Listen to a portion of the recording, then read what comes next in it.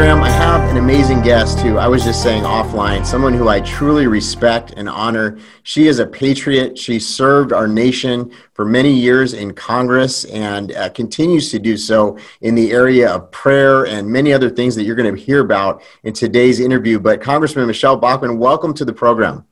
Todd, thank you so much, and thank you for your great audience, for everyone who's watching right now.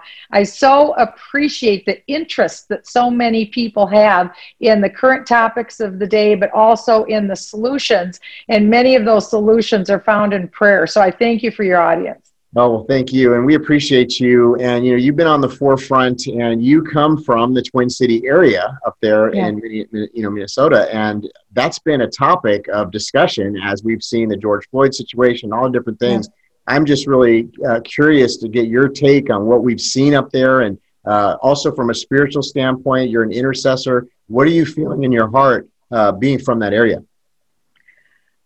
Well, of course, this is my home state. I love this state of Minnesota. For people who've been here, especially in the 6 months of the year where it's not frozen, and that's a good time to come, by the way. There's really no place like it on earth. I mean, it's a peaceful, happy place. We don't take ourselves terribly serious. We really use a lot of self-deprecating humor, and it really is one of the happiest places on earth, believe it or not. I think we have to figure out how to be happy despite all the cold weather, and we do that. We're very family oriented. We're not a transient area. And it's also been highly educated people who've come from this area. People don't know, Minnesota has produced students with the highest SAT and ACT test scores year upon year for decades. We've got a very strong commitment to education levels, but we also have the highest workforce productivity. So we're well-educated workforce, very hard workers, and we produce a very good product. And so that has meant that there's been a lot of economic stability in this area. And I attribute that to the fact that this region was populated originally by a lot of Germans and Swedes, Norwegians, a lot of Scandinavians who had a very strong work ethic, but also they came to the United States because they had a very strong biblical ethic as well. Yes. Some Catholics, some Protestant, but very strong biblical ethic. That really helped to create a strong ethic in Minnesota, where the very first thing that would be built in any town was a church, and that there was a point of reverence that really permeated all of culture. And a lot of your listeners know the Billy Graham Evangelistic Association began in Minneapolis, Minnesota, and was here for decades. We had many ministries that were here, and that really contributed to the peacefulness and the prosperity and the stability of the region of Minnesota. That has changed beyond my wildest dreams to where we are today, I'm sorry to say. And what is it that initiated that change? How is it because I know the area well. My wife's from Green Bay, Wisconsin, so we've gone through there. We know the weather. I tell my wife every time I go up, there's a storm, but we love the people and very similar to the people of Minnesota. Very Yeah. And so we love that area of the country, and it's like you said, many believers up there. What has changed in the last decade, though, that you would say that you've seen there that's made such a significant impact on the culture? That's a great question, Todd. By the way, I married a cheesehead too, so we have something in common. But I would say probably the main thing is, as would be true anywhere else, a loss of reverence for God and of the things of God, and a loss of reverence for his word and the truth of his word, and turning away from the truths of his words to our own ways. And that brings us to a place of emptiness, ultimately sorrow and sadness. And I think that's happened here in Minnesota as well. Also, the embrace of false gods, because the first commandment is very important. And again, this is not to be legalistic. These are the laws that God gave to Moses for our good, not for legalism, to say that I am the Lord thy God. Thou will have no other gods before me. I'm the God that brought you out of Egypt. And so what God is saying is that we are to worship him and him alone, to know who he is, his attributes and his strengths. And in Minnesota, I think that there's been a turning away from that, even from mainline churches, even from other churches where we don't necessarily revere the truth of his word. And instead, many people have come to the Minnesota area that are not believers of the book. They're not Jewish or not Christian. That's not to say that God doesn't love all people. He does. Right. But when people embrace false gods, that brings an element into your society. And, 30 years ago, we could say that there are false gods and that we shouldn't worship them. Today, it seems like we're not allowed to say that because that's considered not inclusive or not diverse enough. Right. But the fact is, the Word of God says that there's only one God to whom we serve. And there are false gods now here in the state of Minnesota. And many in the church no longer will even say who God really is, and the fact that he deserves praise and attention. That's right. I just was reading a survey and it said there's pastors, this just blew my mind, that don't believe in the divinity of Christ. I don't know how anybody could be in the pulpit and not believe that, but this is what we're actually seeing according to Barna Research and some other studies. And so this is clearly happening, Congressman, you're right. And, there's something significant about a president. I want to talk about Donald Trump because I know you've been following him and his presidency and you're a supporter of his as well. And we've seen something very amazing to me where leaders in the body of Christ are at sometimes laying hands on him, praying for him in his office. There's an evangelical faith council. To me, this is unprecedented. I know there's been access to former presidents in the past, but to me, this is something very significant. What do you think about that? Oh, you've hit the nail on the head. No president has ever made themselves more available to the faith community, and in particular the evangelical community, than this president. I'm privileged to be a part of that group. I was one of the original 20 that were invited upstairs at the Marriott Hotel together with people like Dr. Jim Dobson and Dr. David Jeremiah and others that your listeners would know who they are. We were able to meet privately with President Trump and speak with him. And then afterwards, he went downstairs to the ballroom of the Marriott in New York City, and 1,000 faith leaders were able to hear from him then. And he made an impression, and things switched. There was kind of an ick factor before. People didn't think that they could actually trust Donald Trump.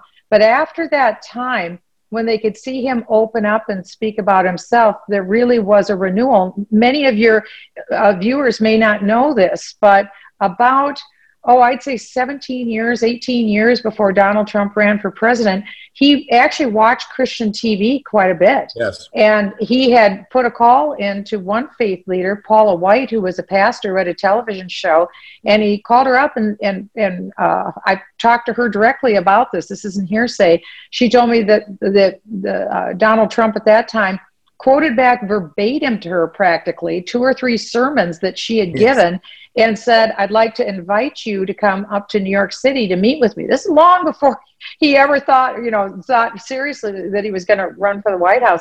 She went up and on a regular basis has met with the President of the United States and his family. And together on a regular basis, weekly, they would read the word, pray, and she became the pastor for the family. And so imagine that. This is a man who had been schooled in the word for over 17 years before coming into the White House.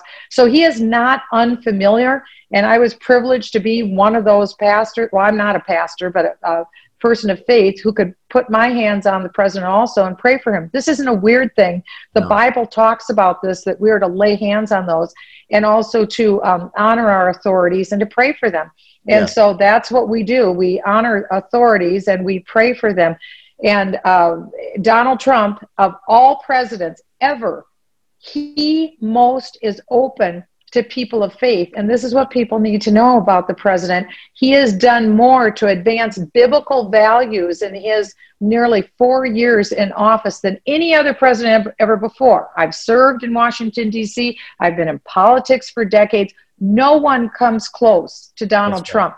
He's done more for religious freedom, religious liberty, to help the persecuted church, to get rid of abortion in America and defund Planned Parenthood, and to advance the interests of Israel and the Jewish people. No one even touches this president when it comes to biblical matters. And we have brought our concerns to him. He's taken them under advisement. I am literally floored at what this man has done, because I truly believe if he knows what is righteous, that's what he wants to do.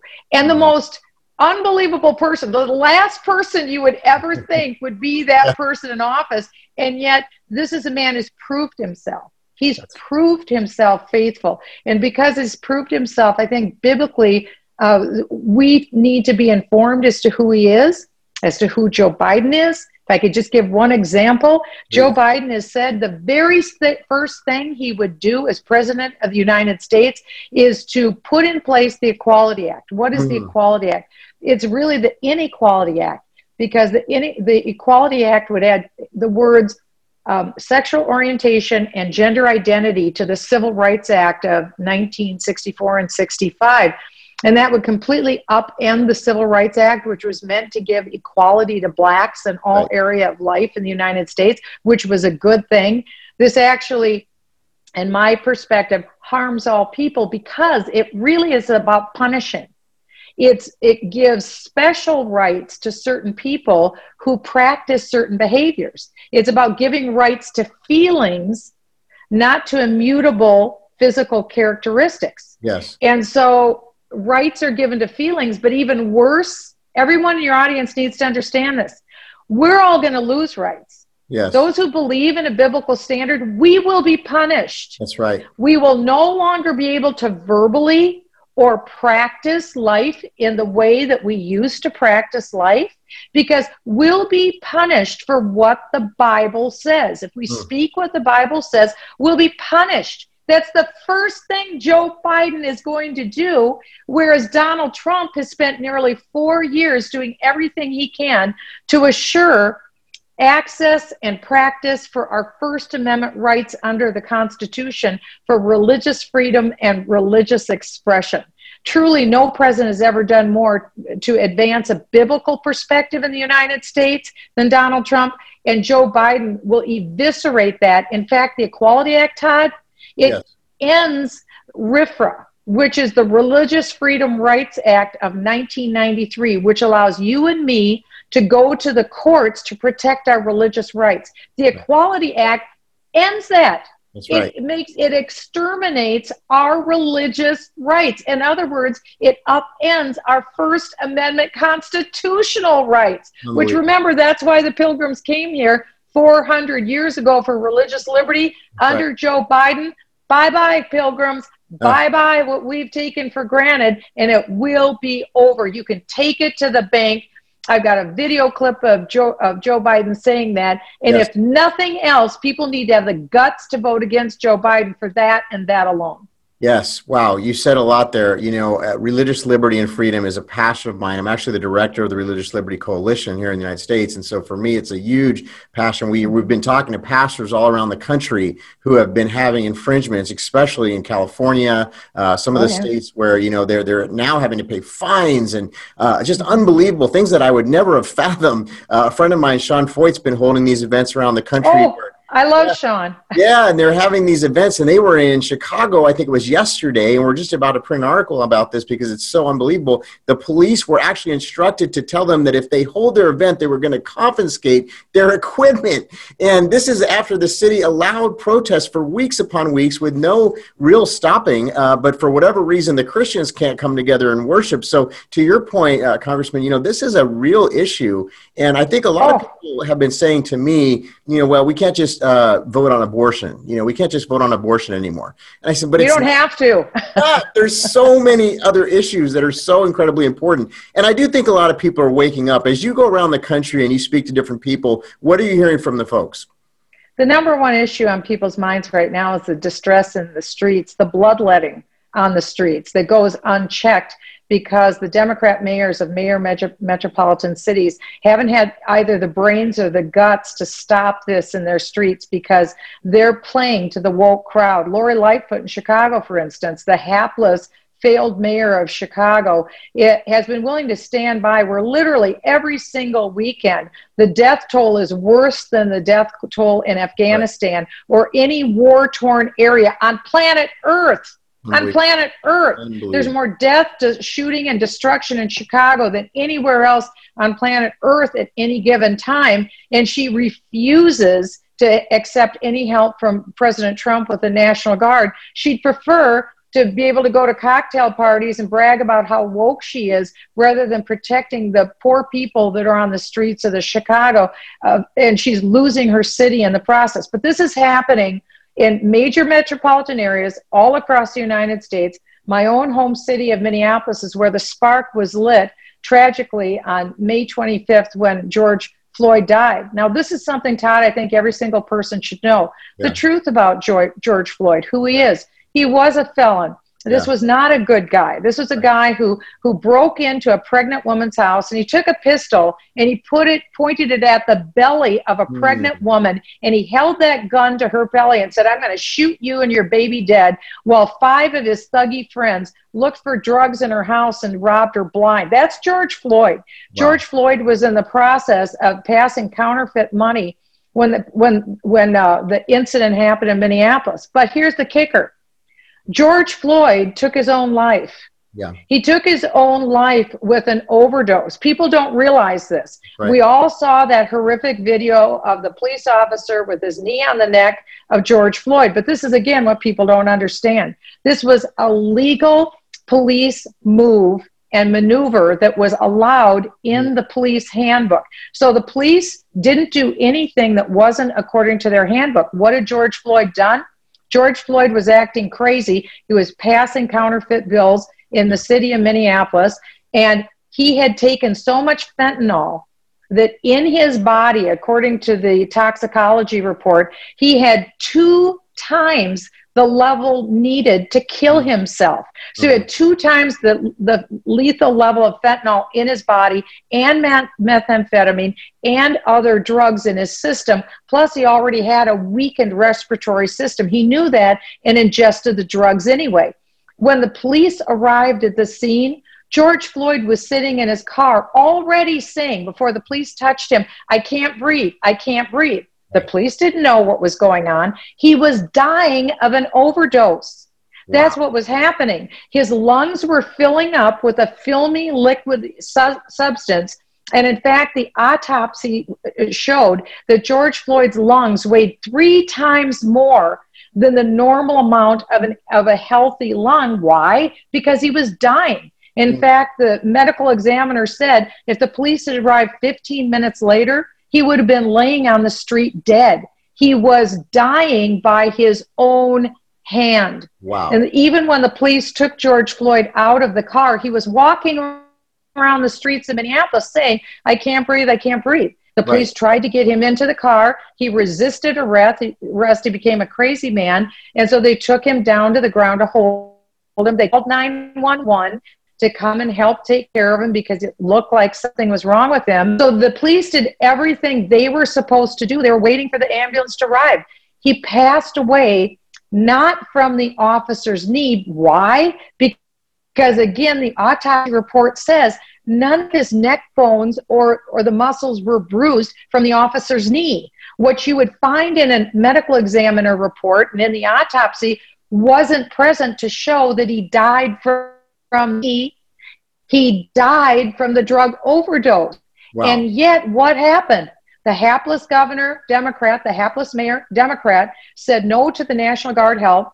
Our governor in Minnesota said, let the 3rd Precinct Police Department burn to the ground, that lit the spark on all of the distress in the other streets.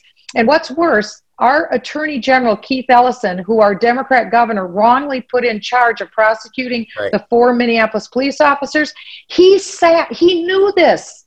He knew this. He sat on the medical report and the toxicology report that proved without a shadow of a doubt that George Floyd took his own life. He sat on it for 3 months while Portland, Seattle, cities across the United States burned to the ground.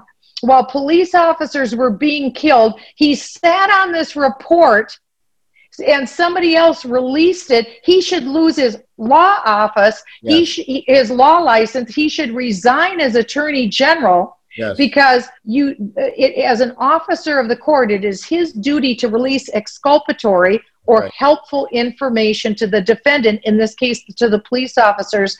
Keith Ellison, the first Muslim in Congress, by the way, he failed to release this pertinent information to the detriment of justice and the police officers, but more importantly, to the detriment of peace and safety across the United States of America. That's the truth about George Floyd. And even the Minneapolis media won't tell that story. Wow, that is a lot to unpack. Even though I know these things to be absolutely 100% true, you really articulated that, Congressman, in such a way that I think many others haven't been able to do. And I thank you for that. And when it comes to that, the word treason, sedition, these words have been thrown around as we've seen some of the acts of the people in power in these Democrat cities, where they are not quelling the violence. They were allowing businesses of people of all race, color, and creed to burn, to be finished. I mean, people have put years into these businesses, and people are just assuming that they get insurance money. That's not always the case. But I've been to 17 cities recently, and I've seen the damage in several cities, and I don't think most Americans realize it until they see it for themselves. It's just appalling. And, the mainstream media, to your point, the way they're reporting on these things is completely skewed. I read a recent report where they said Obama got a 95% positive reporting from the mainstream media, where the president of the United States, President Donald Trump, is getting the exact opposite, almost a 95% negative. And yet he still is actually doing better in his approval ratings than Obama did at this time in his presidency. So it's really amazing. God is on his side. We're seeing something happen here. I think people are awakening, even with these cities where they're seeing the Democrat leadership allowing this to happen. I've had lifelong Democrats come to me and say, you know what, we've had enough. We're not going to put up with this. This is ridiculous. They don't feel safe in the suburbs. They don't feel safe in their homes. I'll just tell you real quick, and I know you got to go, but they had a woman in D.C., African-American woman. She's a minister. She's a Democrat. Her house was almost taken over by a mob. Thank God she had bars on her windows. They tried to break in, but they couldn't. They did get into her next door neighbor. She was terrified. And this is an African-American woman who's also a Democrat who's being terrorized by the mob. So it just goes to show that it's not about, it's really a demonic spirit. Let's be honest. It's really a spiritual battle in our nation. But we're getting ready to do something very awesome in D.C. as we switch gears here. Very important. Dr. Jim Garlow, Pastor Jim Garlow, is going to be putting on a Well-Versed Summit, and you happen to be one of the speakers there. Would you briefly share what you're going to be talking about there and let people know about that? I will. And Todd, thank you again for promoting this event. It's going to be on September 27th, the day after the return, with Jonathan Cahn and also with Franklin Graham's prayer walk in Washington, D.C. So we want to encourage as many people as possible to join up online. It's very limited attending in person in D.C. because of D.C.'s strict rules regarding coronavirus, but we can join together. It'll be very informative. So the story I just told about George Floyd, I'll be expanding on that story so people can hear the truth of that story and of what is happening in our streets. It's the number one issue in this campaign, the law and order issue, or whether we'll go with Joe Biden's America, which is what we're seeing. Because what people do need to understand, this is a revolution in the street. Yes. It compares completely, it parallels communist takeovers in nation after nation for the last 103 years. This is a communist revolution and takeover in our streets. And really, Joe Biden is the non-essential candidate. From his party's perspective, they don't care who's at the top of the ticket, because what they know is that 100 days after the election, should Joe Biden prevail, they intend to put in, I believe, a Marxist form of government. They'll have it done in about 100 days. We'll never go back to who we were before. So this is not a normal election. This is the existential election of our lifetime. That's what we need to understand. So I'll be talking about that. I'll also be talking about how the two parties look at the election. For the Republicans, we look at the persuasiveness. We look at issues. We talk about issues. We persuade voters based upon the ideas that we're presenting. What issues are in this campaign? What issues is Joe Biden talking about? Absolutely none.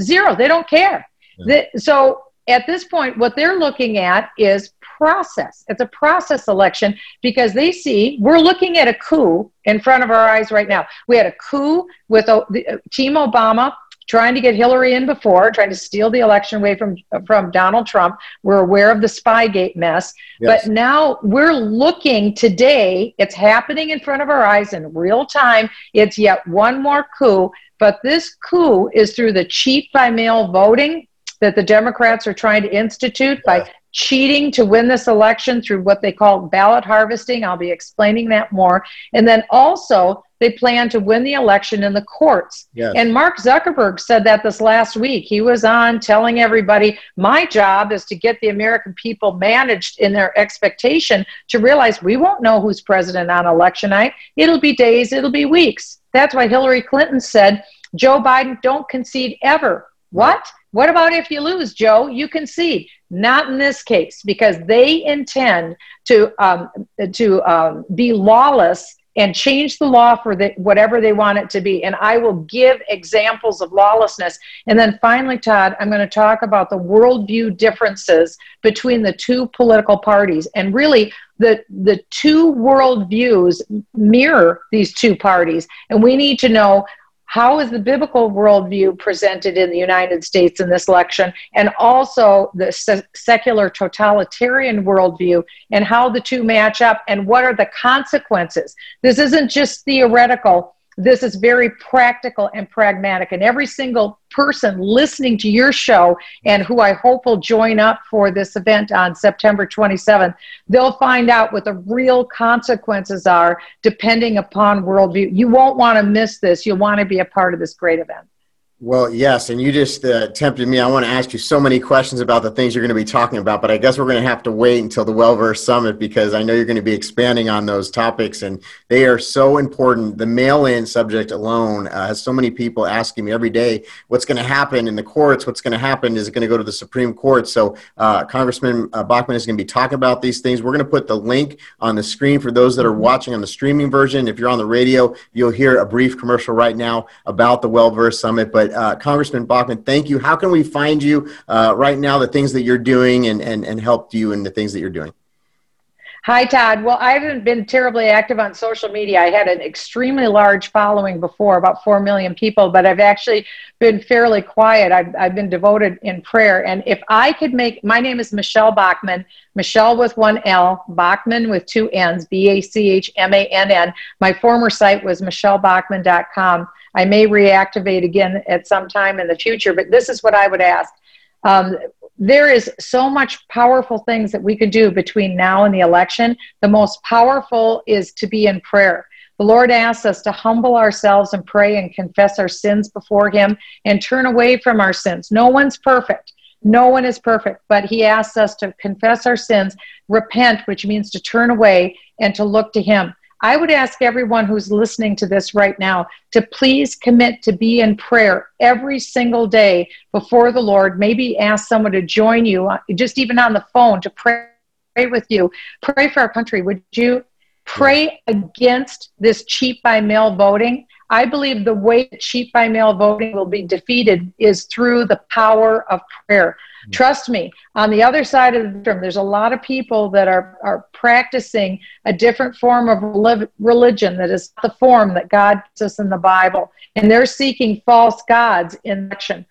We need to seek the Lord our God in this election and be prepared for a miracle. He performs miracles all the time. That's what He's good at. But we need to seek His hand. And so I'm asking that before this September 27th event, people would pray and then pray into this election in the first Tuesday of November and wait and watch for a miracle from the hand of Almighty God. Yes, that's so powerful. And we're praying for revival in our nation. You know, we love President Trump, and of course he needs to win. But ultimately, I believe the church in the United States also. And the Senate and the House. And the House and the Senate and local government. I mean, it's all low races. I mean, this is crucial. It's the existential election. Either we'll go on as the America we formerly knew, or we're done. We're done. Right. And right. I mean, I hate to say it, but I mean, I've been at the top of the top in Washington, D.C., and I have watched this every second of my life, every day since. This is where we're at. We either have a chance to go back to where we were and have America become great again, or we're done. We're done. And so it's in our hands. God always says it's ours to choose. We choose life or we choose death. And I choose life. And I'm asking everyone to do the same. Choose life for America. That's right.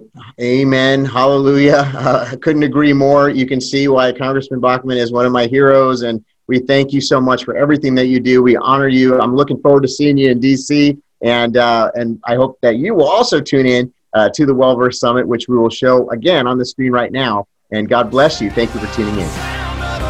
Thanks, Tom.